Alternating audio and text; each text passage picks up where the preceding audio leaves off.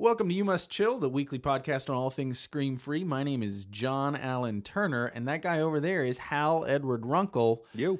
Hal, how are you today? I'm doing well. How are you? You know what? I'm not doing well. Really? Yeah, I'm not. I have a headache. I've had a headache for the last few days. I need to go see the chiropractor and get my bones cracked. I don't think that's actually what happens at the chiropractor. Is that not what he does to you? If that's what's happening at your chiropractor. He's cracking my bones in there. That's what he's doing. And it. I think you need to see a different chiropractor. That's like the scene. Maybe my favorite scene in all of Friends was the measuring pants guy. Remember that? Where Joey went to feeling a little bit high up his leg. Yes, yeah. and that's how they measure pants. It's not. Ross is like, yes, in prison. Going up the inseam there. I've been drinking a lot of coffee lately because coffee constricts the blood vessels and sometimes it can help you get rid of the headache. Right. And so I got a new cup of coffee here just before we started, and I thought something is wrong with this coffee. Really? Yes. At first, I thought it was the mug that I have it in. You're using my mug. Well, it is the University of Texas Longhorns mug. I think it's ironic that you are drinking out of a Pepperdine mug. Which is your school. Which is my school. That's so we're fantastic. Look at that. But then I realized it's not really the mug. It's the, I think I got the pumpkin coffee thing that your mom, because your the mom, residue? Yeah. It's kind of perfumey. Well, which one did you get in? Because there's two coffee makers now. Are there? One for her and her flavored stuff because it taints everything that comes out of it. It does. It does. Oh, and one for... Yeah, it smells like perfume, like pumpkin perfume. Dude, we need to stop the broadcast. No, I'll be okay. You'll be okay? No, I'll be all right. I'll be all right. This is serious. Now, Hal, it is interesting that that we have these mugs, like that we keep mugs from college, or that later in life even we will go and purchase. Well, it's something I do. Yeah. I purchase them for the office. We have several from all over the world because I travel around the world, and so I just figured that's my one thing is... You'll bring back coffee mugs. I bring back coffee mugs, and so we've got them from the island New York of Saipan. Yeah. But we also have the Texas and Pepperdine mugs. And do you have Texas gear that you wear, T-shirts? You have a cap, right? I do, yeah. I've got a cap. I have a Pepperdine cap now, too. Oh, do you? Is it the fitted cap, or did you get the... No, I got the cheap one that was on the sale rack. Okay, all right. Well, it's some Pepperdine cap is better than no Pepperdine cap, I guess. For a Pepperdine grad like you, yeah. I was at Catalyst last week, this big leadership conference that was here in town. Yes, that's here hosted. 13,000 next generation leaders. And I actually saw a guy wearing a Pepperdine cap.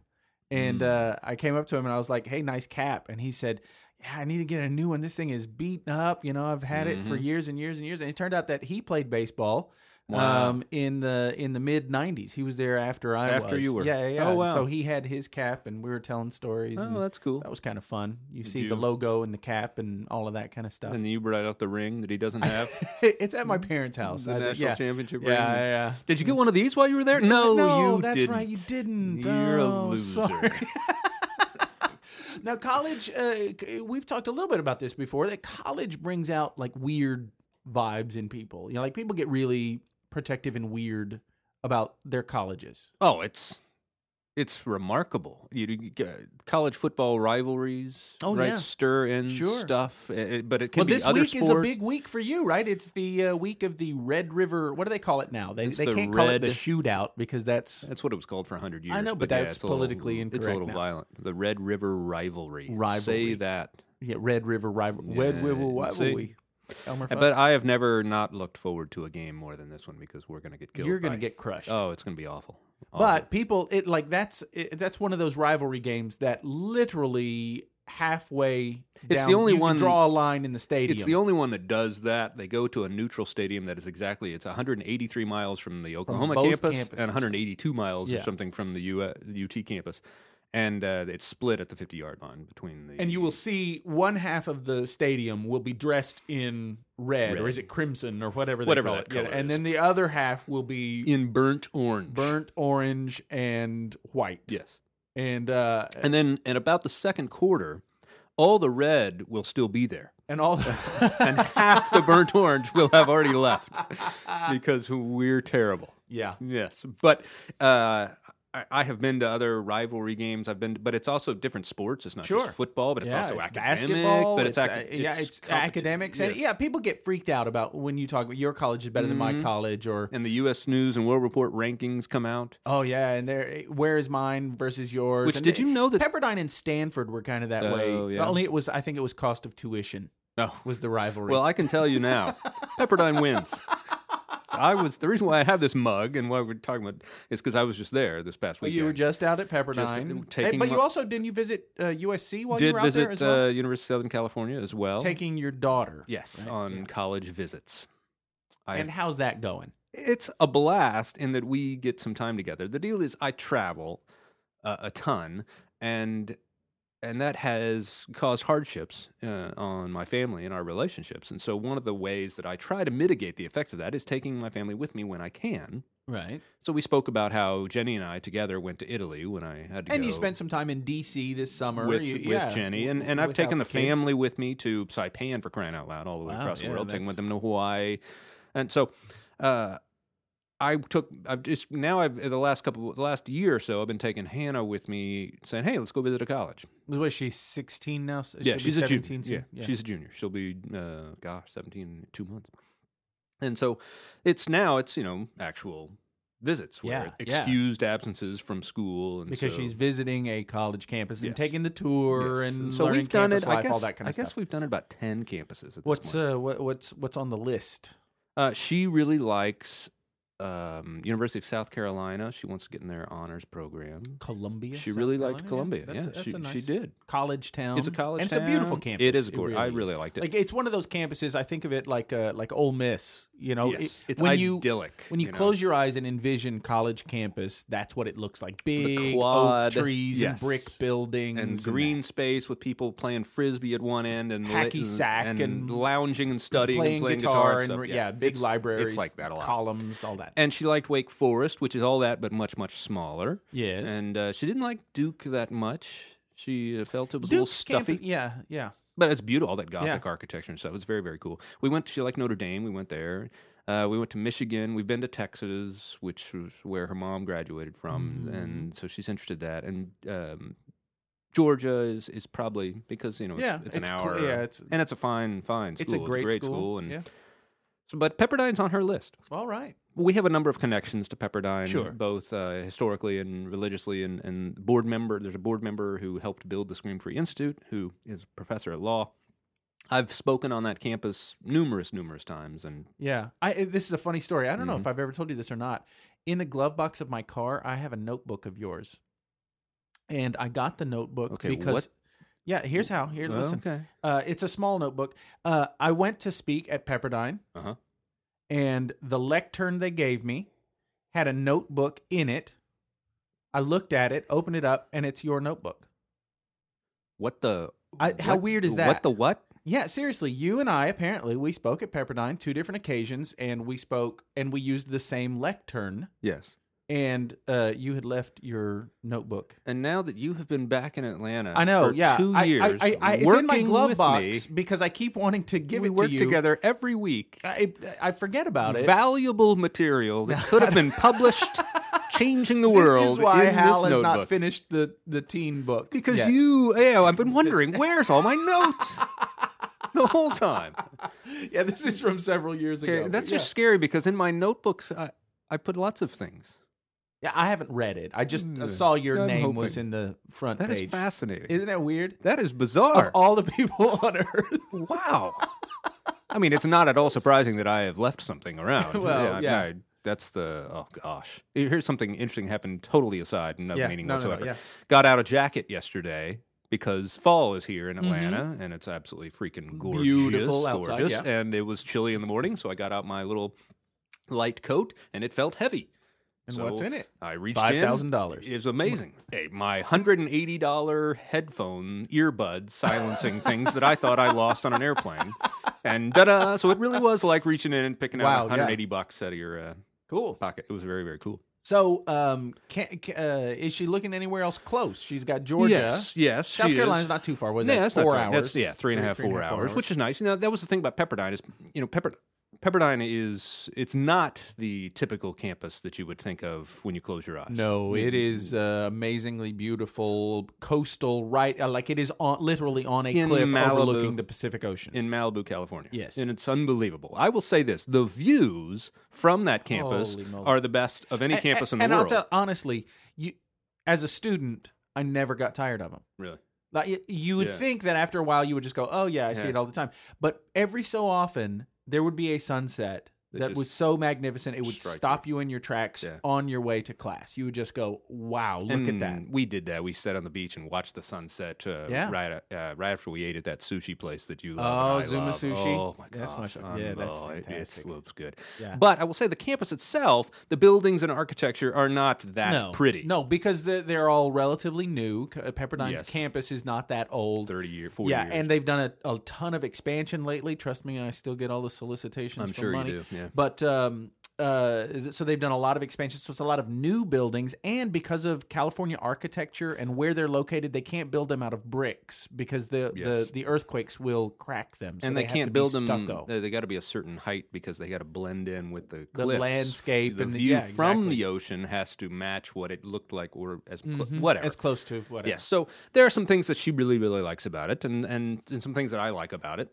a lot. And even though it is ridiculously expensive, there are some scholarship stuff that she would qualify for that would make it could make it quite affordable. We'll see. And private schools do tend to offer a lot more financial assistance. I'm learning all this. State universities. Yeah. I'm learning all this because state universities can't just give you a 50% discount on tuition. But private schools can. And that's why if she wants to go to South Carolina, for instance, she's going to have to get in the honors program because then if they do that, then they give you in-state, blah, blah, blah. So I'm learning so much. And by the way, for anybody out there who is on this journey of taking their kids to college in the next few years. Has there been a helpful resource that you found? I may have mentioned it in a previous podcast. I don't know. Matter. But it's called Crazy U. And the U is written like the university U, on the book. Crazy U. It's by a writer who writes for a number of publications. He's a very, very gifted writer, humorist. One of the funniest books I've ever read, but it's about his personal journey of helping his son get into what's called a selective school. A selective school would be one of those top tier. Yeah, that turns away far more than they accept. Yes, but he has a whole chapter on the history of the SAT and how that's become so politicized, and the history of this and that, and and financial aid, which again you learn so much because it's a totally different world, even than when we were applying for schools 20 years ago. When Jenny and I we got married after our junior year in college. Okay, at the University of Texas. And we were in Austin, living in Austin in an apartment. And her parents at that point just said, okay, you guys are married. We're not paying for school anymore. There you go. Which I totally respected, right? Did not resent that in any way. And the thing is, I was already paying for my school because I had to pay for all my school. Mm-hmm. And so and she was going to a public school in the state that we lived in, state university, we were you had from, residency. And her tuition for the first semester after we got married was $1,000. And now that would buy a textbook in one of her classes. That may be... that's 1 credit hour, I think. Yeah, probably. It was like $1,000. No, I think, honestly, it's close to $300 a credit hour. Well, at a state school. Yeah, right. At a private school, it can be $3,000. Yeah. It's just insane. It absolutely... So... I'm learning so much about this, and so it's interesting because she had seen the campus before, because one time I brought him with me when I was speaking several years ago, but it's different now that you're actually... Yeah, when you're actually considering, I might live here. Could I live a year on this and campus? And so on, and that's what I'm thinking is, would I want her to live here? Now, one thing about Pepperdine is it is a religious university. Mm-hmm. So there's a chaplain and a campus ministry program that is very, very active. There is required, or at least there used to be required chapel attendance. It's changed a little bit, but yes. And you are required to take a certain number of hours of Bible courses or religious courses. Yes. Now, my kids go to a Christian private high school, right, where they also have required chapel attendance and Bible courses. And that is a reflection of our faith journey. It's also a reflection of our choice because it also happens to be a fine academic environment as well, and we like both. Now, what my wife and I have always said is because we're giving them that environment in high school, elementary through high school, we would like them to go to a broader environment, secular environment for college. To broaden their horizons, expose them to more. We think they're prepared enough. No, I do think that Pepperdine, if I can just put on my recruiter's hat for a moment, yes. Pepperdine is a minority-majority campus at this point, where there are more students who come without a religious affiliation than there are students who come with a non-Christian religious affiliation. In fact, during the tour, we had some Muslim students with us, and we had some Buddhist students with us, and they were asking, but they already knew that reputation. Right. Now, when I went to school there, again... this is, 50 years ago? Yes. 60? When I was in college... Yes. There was still required chapel attendance and Bible and all that kind of stuff, but there wasn't required church attendance. I know a lot of Christian schools do that, right. And that wasn't there. It was a dry campus. It still is that, but I mean, as dry as your ability to enforce that. People, of course. So it didn't feel oppressive like some Christian schools that you and I know. Like, sure. I mean, you attended. You attended for graduate school. Christian school and for graduate school, and that had a reputation of being a little bit more. Oh, it is. There's a curfew at that school, mandatory chapel attendance at that school for undergrads. Right. Totally different for graduate students. But yes, we did not have a curfew. Interesting. The dorms were locked at a certain point in time, but we all had keys to the dorms. So again, it's a for a Christian university, it is. A little more relaxed. Exactly. Now, that is very different, though, from state school environment. Yeah. To which, again, we have thought about, and our University of Georgia, University of South Carolina, those are going to be way different. State schools, like we went to University of Texas, right? Which is the biggest. I mean, it's a city. It's 55,000 students. We're used to that environment. So Pepperdine has clubs. Yes. But they do not have fraternities. Actually, they do have fraternities. But they're not part of the international Greek system. So they do have fraternities, but it's different. And a fraternity party at Pepperdine is going to be different than a fraternity party at the University of Texas. And here's why we bring this up. Yes. Because this past week... in our fair city of Atlanta, Georgia, our home, proud home, and our shining star of a school here in Atlanta, Georgia Tech. The third-rated engineering school in the world. A rambling wreck from Georgia Tech and a heck of an engineer. Exactly. Part of their fight song, which is fantastic. And my daughter has shown an interest in attending Georgia Tech, which would be a Yellow Jacket. Well, the one thing that appeals to her is, Pepperdine is. I was shocked by this: 59% women, 41% men. Yeah, it is what we consider a target-rich environment for men. Yes, Georgia Tech's the exact opposite: 35% women, 65% men. Yeah. But the guys there are guys who get into engineering school. So I don't know if they still consider that a target-rich environment for women. But they become our bosses. That's true. It's literally across the hall is the Georgia Tech guy, John Kaplan. Who's our boss. Yeah. So, and so I think about this, but it's just different. You have these ideals, right? It's like everybody's a great parent until you have kids. Well, everybody, has these ideals about what you want for your kids in college environment until you actually are on a campus thinking about, okay, day-to-day life. Do I want my kid, who's not a kid anymore, I get that, right? Yeah. But still, do I want my daughter, my son in this environment, on a consistent 24/7? Without me there. Yeah. And so then something happens like this, where this leak of an email from the fraternity, a fraternity leader to younger fraternity members. He's mentoring these newbies to pledges and educating them on how to use alcohol in order to bed female students. And he actually says, now don't rape them. Oh, he uses well, I'm glad he's got to do that instruction. And again, oh gosh, I know this is a very sensitive subject because assaults on college campuses are terrible, and it's at an all-time high. It's 1 in 4 women can expect. But basically, he says sexual assault in some form. He essentially says, don't rape them, but walk right up to that line. Yes, and signs it something like yours in rape bait. Yeah. Comma. Don't rape them, but ply them with alcohol. Yeah.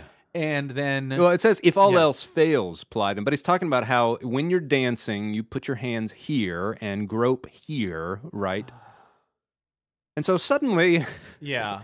The idea of sending your daughter to Georgia Tech does not seem... That's not good recruitment material. No, Georgia Tech can't be happy about that. No. Now, the national fraternity issued a statement saying this student has been suspended indefinitely, and the chapter of that fraternity has been suspended from our whatever.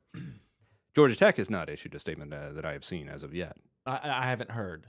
But the commentary is going back and forth all over the place. I've seen it on TV. I've seen it throughout articles, whatever. And it ranges from, of course, outrage. Yes. To people saying, why are we shocked? Because this has been going on for a very long time. Yes. You hear these stories of the good old days of what college life was like, and many of them involve plying absolutely. Members of the opposite sex with copious amounts of alcohol and then having your way with them. Sure. And it is at an all-time high, maybe it's at an all-time high of being reported, right.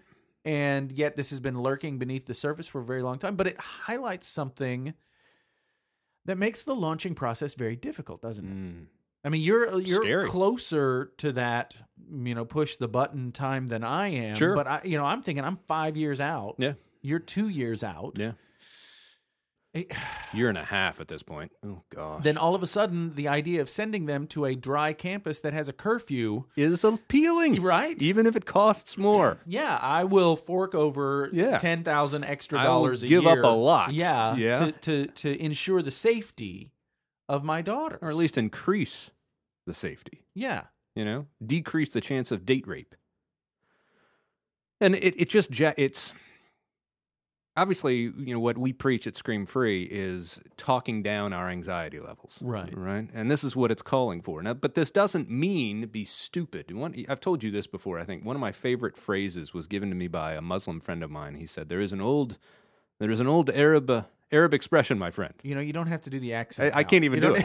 It's terrible. I'm the worst. It's a little bit insulting. I'm the worst accent guy ever. If I could do the accent well, then I think it would pull off. But my family will tell you, the worst accent guy gifted at many things. Ever, this is not one of them. Not my gift. And he says, trust Allah with everything, but tie up your camel. Trust Allah with everything and tie up your camel. Which I love. In God we trust. And lock your front door. Yeah. Trust but verify. And so just, trusting. Because, I think one of the commands, whatever religious text you happen to be reading, I think the Judeo-Christian Bible in particular, one of the commands that is implicit is thou shalt not be stupid. Right. And that's one we take for granted. And we're always surprised.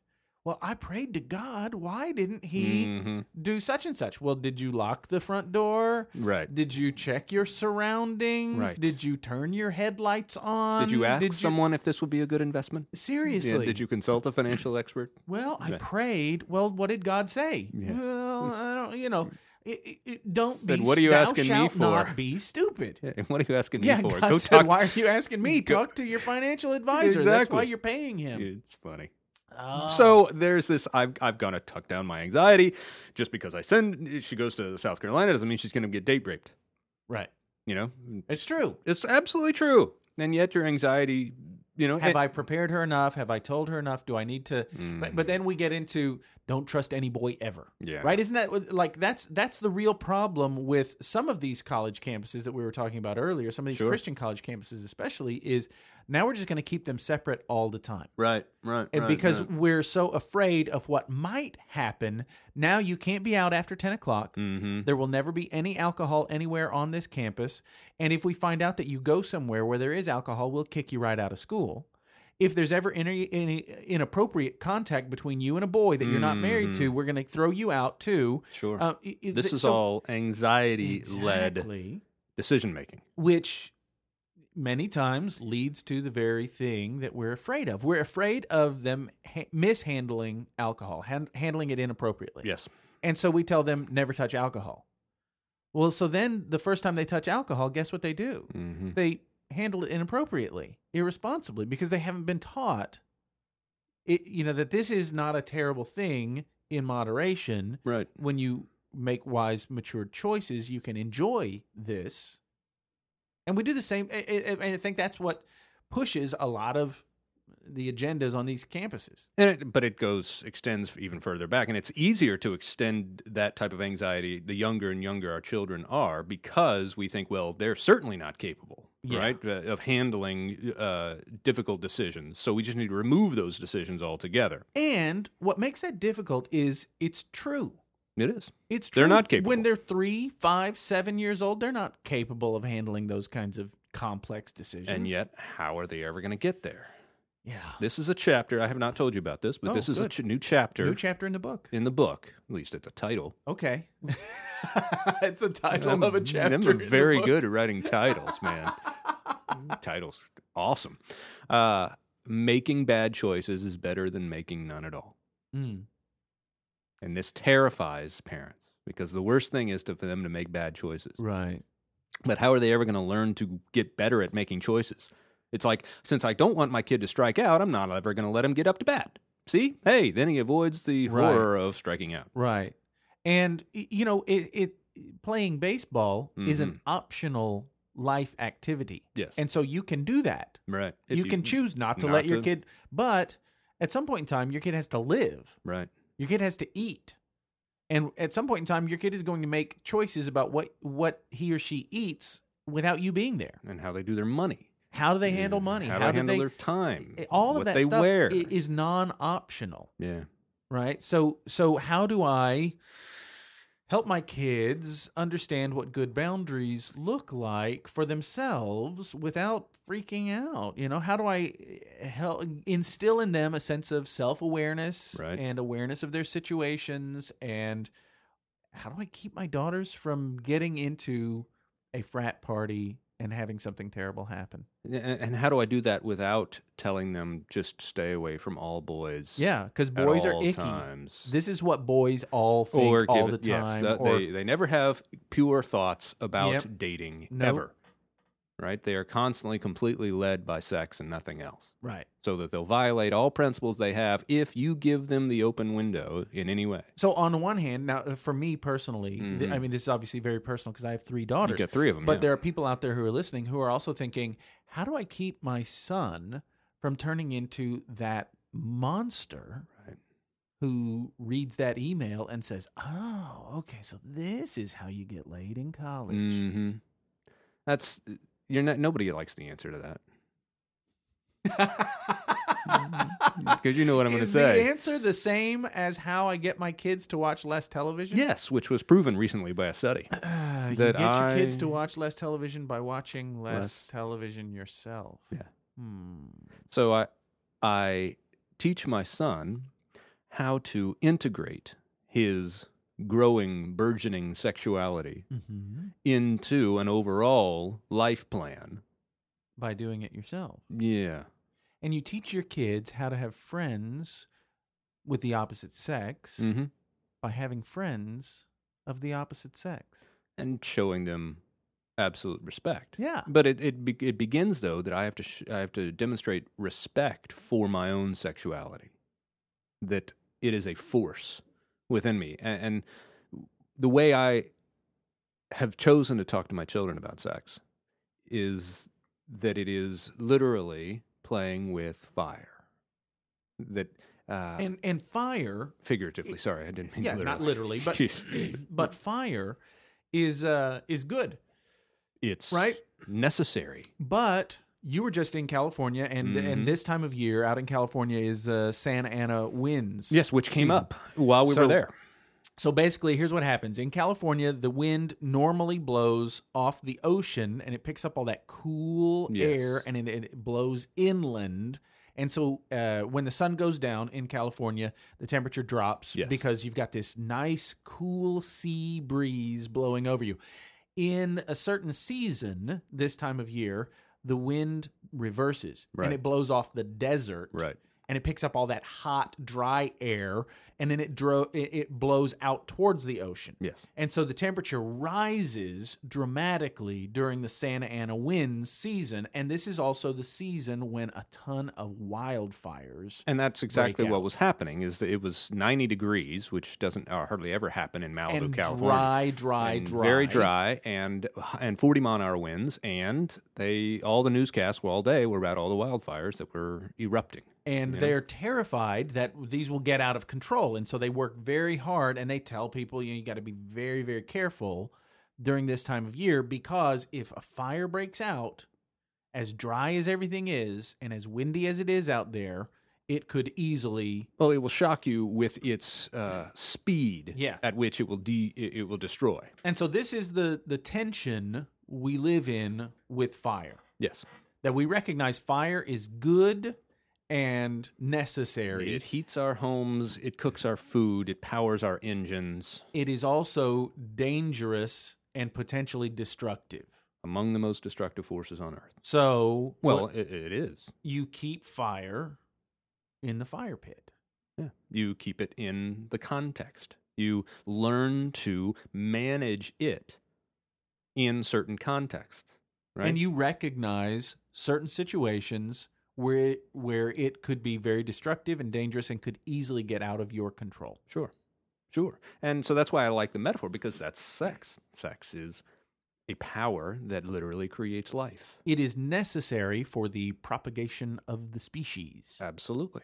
And I would argue it's necessary for the consummation of the most important relationship on earth, marriage. Yeah. It is so incredibly valuable, right? Mm-hmm. In so many ways. And yet, outside of the right contexts, becomes one of the most destructive forces on earth. Sure. Unchecked, unbridled, just, rampant.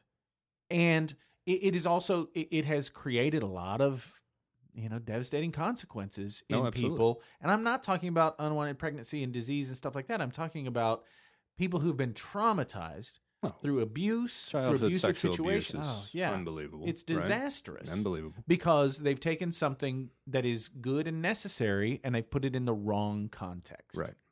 And so the temptation is to just, take it out completely. Right. So we're going to push back and we're going to say, okay, so it's dirty and evil and awful and horrible and you should never think about it. Right. And yet that ends up creating the very thing we're hoping to avoid, because you can't not think about it. And that's something, I have a 14-year-old boy.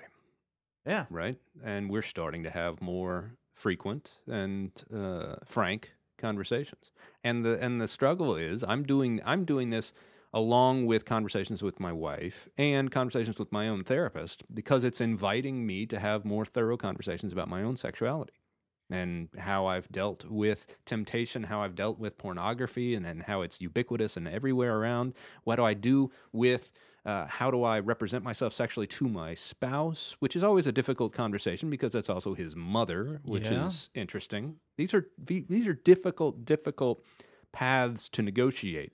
And there's a weird kind of a double message that culture is presenting about sex right now. And it's contradictory, and yet it is everywhere. Yes. So the double message that you get from pop culture, from movies and television shows in particular, is this: sex is really no big deal. Yeah. And sex is the most important thing in the world. Yes. That's interesting. Yeah, you're right. Like, there's both messages. Weird, because you get both messages all the time from the same TV shows. Interesting. Sex is no big deal. Sex is the most important thing in the world. It is worth pursuing. It is the thing worth pursuing. Yeah, it is how you know you're a man. Right. But It's no big deal. It's also how you become a woman in so many ways. It's now that, I mean, it used to be how you become a man, but now it's talked about how now I am a woman. Yeah, right. I mean, it really is. It's no big deal. So just, go do a one-night stand or whatever. But it's also the most important thing in the world. It's how you know you have a relationship with somebody. I get to have sex with them. Yeah. Have you had sex with them yet? No. Well, then, come on. What are you waiting on? It's no big deal. It's the most important thing in the world. It's the weirdest. That is interesting. Kind of double message. Yeah, that's a great way to think about it. And a terrifying way to think about it because it necessarily leaves you confused. Yes. Which is it? It is no big deal. If you have sex, if you don't have sex, it's okay. It's your choice. But if you tell me I can't have sex, well, now that's a problem. Why? Yeah. What are you saying? What do you mean I can't have sex? Right. And it's necessarily leaving us, well, certainly confused. It's also leaving us kind of schizophrenic. Is we kind of go back and forth. That message is schizophrenic. Right. It is double-mindedness about sex. Right. And what is called for is some sort of integrated truth. And that's a big word, right? We always talk about integrity, but we never talk about what's the adjective form of integrity. And some people say integritus. That's not a word. That's not a word. No. Are you okay over there? My voice just that was the weirdest thing. Mid-word, my voice just went gone. God said, stop talking. Yes, it was. It was like my vocal cords just stopped. Integrated is the adjective form. The word. Yeah, it's adjective form. And so what does it mean? It means to take disparate parts of certain things and bring them together into a unified whole. So how do we take these ideas that sex is not that big a deal, mm-hmm. sex is the most important thing in the world, and how do we bring those two seemingly polar opposite ideas and bring them together in a way that makes sense in an integrated way, as opposed to the way pop culture seems to be presenting those truths as mutually exclusive and yet inevitably tied together. Right. And one of the things is you chart a path through the middle that sex is incredibly valuable. Mm-hmm. That's how I like to talk about it. It is incredibly valuable to us as a species and to each of us as individuals. It is incredibly valuable, and you need to treat it like you would treat anything of incredible value, right? Mm-hmm. And so you have a brick of gold. It's incredibly valuable, yes, right, and powerful, and so you're going to treat it accordingly, yes, right. You're not just going to leave it around everywhere, right. You don't just leave it around.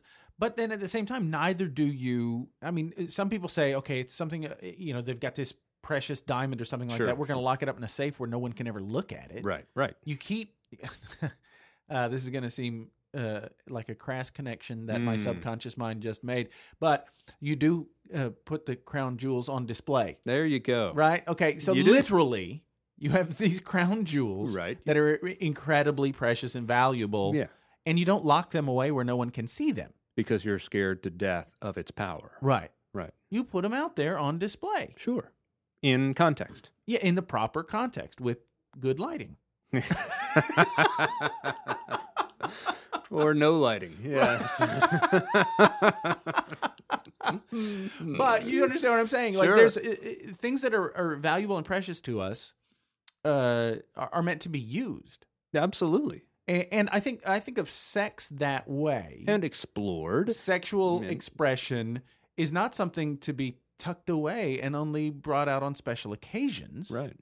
Again, in the proper context, it's meant to be a useful means of self-expression. And I would say, the most, I don't know what adjective I'm looking for, valuable keeps coming to mind, but it is certainly the most powerful form of connection between human beings, because nothing involves all of you more than sex. Now, we all have had, unfortunately, most adults had sex that did not involve all of us, and it loses its value. You know, I talk to couples all the time where they have sex, but that doesn't mean they're actually connecting. Sometimes they have sex in order to avoid connecting. So they'll connect with their genitals to avoid each other with their eyes. And sometimes it really is just two bodies. Yes. Unfortunately. Being in the same place, same time. But you have to actually work hard at denying the power, the invitation to really involve all of you. And that's why the way I describe or even define sex is I love that it's the same word that we use to describe our gender. Because it is involving all of me, connecting with all of you. And so you think about it, it's this wonderful thing that describes what separates us, our sex. Our gender is different, right? And yet it's the act that unites us at the same time.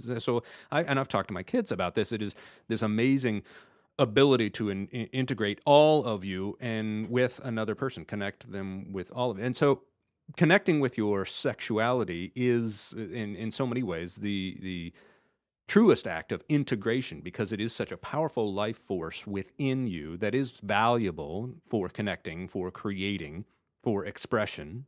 And it is not something to be terrified of, but it is absolutely something to respect. Okay, now this is going to take a very counterintuitive turn. All right. But this is important, I think. Okay.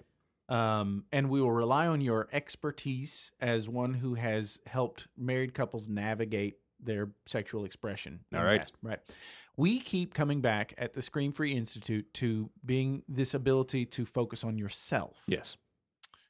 And yet many times we are taught that to be a good lover, a good sex partner, is to focus on the needs and desires of your partner. But I think there's something to this idea that good sex begins with you owning your own sex. Yes. Well, this is an interesting turn. I love this turn. This is great. Exciting. No, because it is something that needs to be talked about. It's not talked about enough. Right. That focusing on just servicing. I mean, that's how I say. Serving the needs of your spouse sexually, it's the same thing. It's like servicing the needs of your spouse sexually, which is demeaning. It's demeaning for both, actually. Yeah. Right? And it's denying the power. Now, this doesn't mean that to be a selfish lover. No. That's not what I'm advocating. There should be no taking. There should be no taking. There should be taking giving from you. There should be giving, but that's not giving to the neglect of yourself. That's the thing. And I believe sexuality is a unique area in life where searching for your own pleasure with the other person is actually the best thing to actually increase that person's pleasure. Because what I want to know, and this is getting very personal. No, what I want to know is not that my wife is going to have sex with me.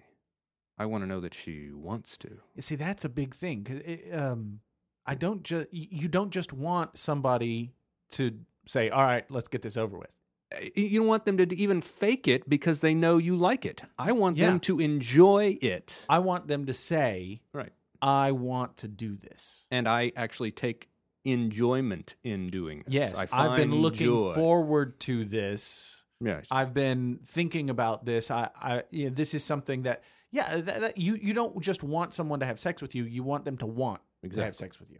And enjoy the process of the giving and receiving. Yes. Right? Of whatever that looks like.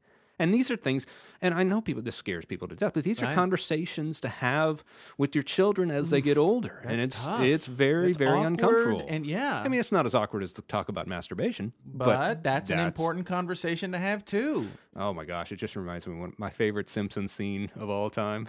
Oh dear. When Bart is talking to, his friend.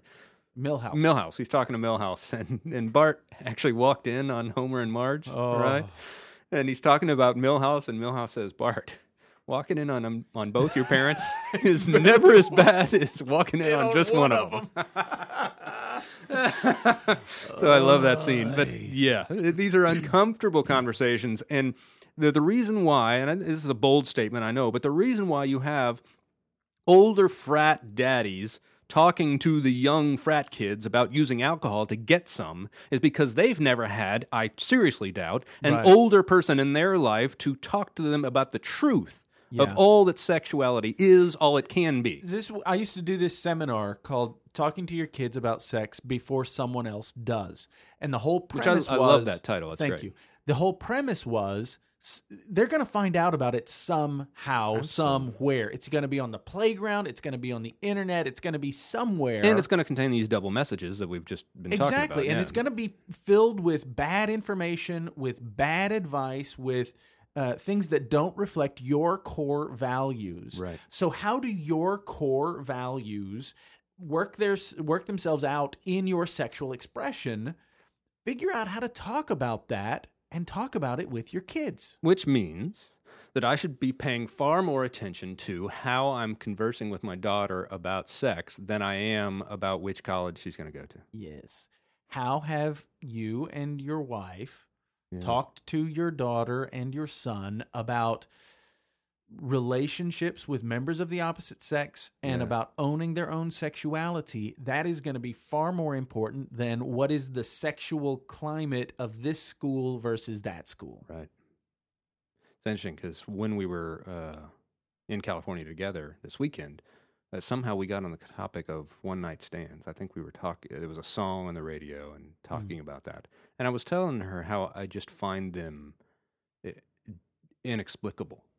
Like, it just seems to be horrifying. Like I was in this idea that, well, what if, you know what, you have this one night stand and you are just really not on your A game. Now this person is walking around thinking that's you. That's you. But you didn't even get into your greatest hits. I mean, wow. That's a lot of pressure. You know? But again, that's half of that message. This is no both big of those deal messages. at the same it's time. no big deal, but I have to go get laid tonight because it's the most important thing in the world. Yes. And it's no big deal that I had a one-night stand, but the reason I had the one-night stand is because sex is the most important thing in the world. You see, like this, that creates this weird schizophrenia, like you said. Does. That really does this double-minded message. That leaves people feeling less than. They feel like either I'm not doing it right, or there's a reason why the college cliche is the morning after taking the walk of shame. Right. Because very few young ladies walk across college campuses early Saturday morning wearing exactly what they went out in Friday night, feeling elated and feeling really, really good about themselves and the choices they've made. And I would say the same thing about guys. They typically don't walk across the campus. Mm-hmm. They typically stay in their dorm room and feel depressed about it. But they can't they'll show it. They'll high-five their friends. Exactly. Because sex is the most important thing in the world, and they'll feel empty at some level. Because sex is a big deal. Yeah. And they know it. They know it. They just don't want to show it. They don't want to see it. They don't want to, and that's another thing I talk to my kids about is pursuing the type of sexual relationship you crave the most, and how, saying yes to the crumbs that a one-night stand can offer is denying yourself the meal. Well, and it goes back to a principle that we use frequently in here for a lot of different areas of your life, but saying yes to what you want right now oftentimes mean you end up saying no to what you want most. Yeah. And what you want most is that healthy, vibrant, authentic self-representation of your sexual identity. Which means my kids have to pick up on that is what I'm enjoying with my wife. That's what my wife was enjoying with me. They have to pick up on that as something worth pursuing. Mm. This is why, and this is a chapter in the book, is that unfortunately every parent is a sex ed teacher. Yeah.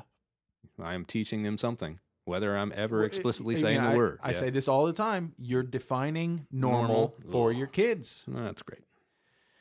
It can be great. It can be, and I pray that it is, but it means that I have to do even more work on myself as I'm launching her. And it may mean some awkward conversations, for those who are a little bit further down the road even than you are, where you come back and you say, you know what, I kind of screwed this up. Yeah. And I apologize for that. And, if I had to do over again, I would change some things differently. And I want to help you navigate this better. Yeah. And there's no more important leadership role on the planet than leading the next generation of human beings into adulthood.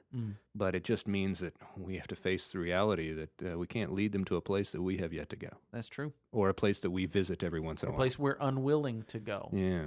And letting your own icky feelings about this get in the way of you doing the job of parenting is doing yourself and your kids and the next generation a tremendous disservice. Maybe it's just easier to send them to a school with a curfew.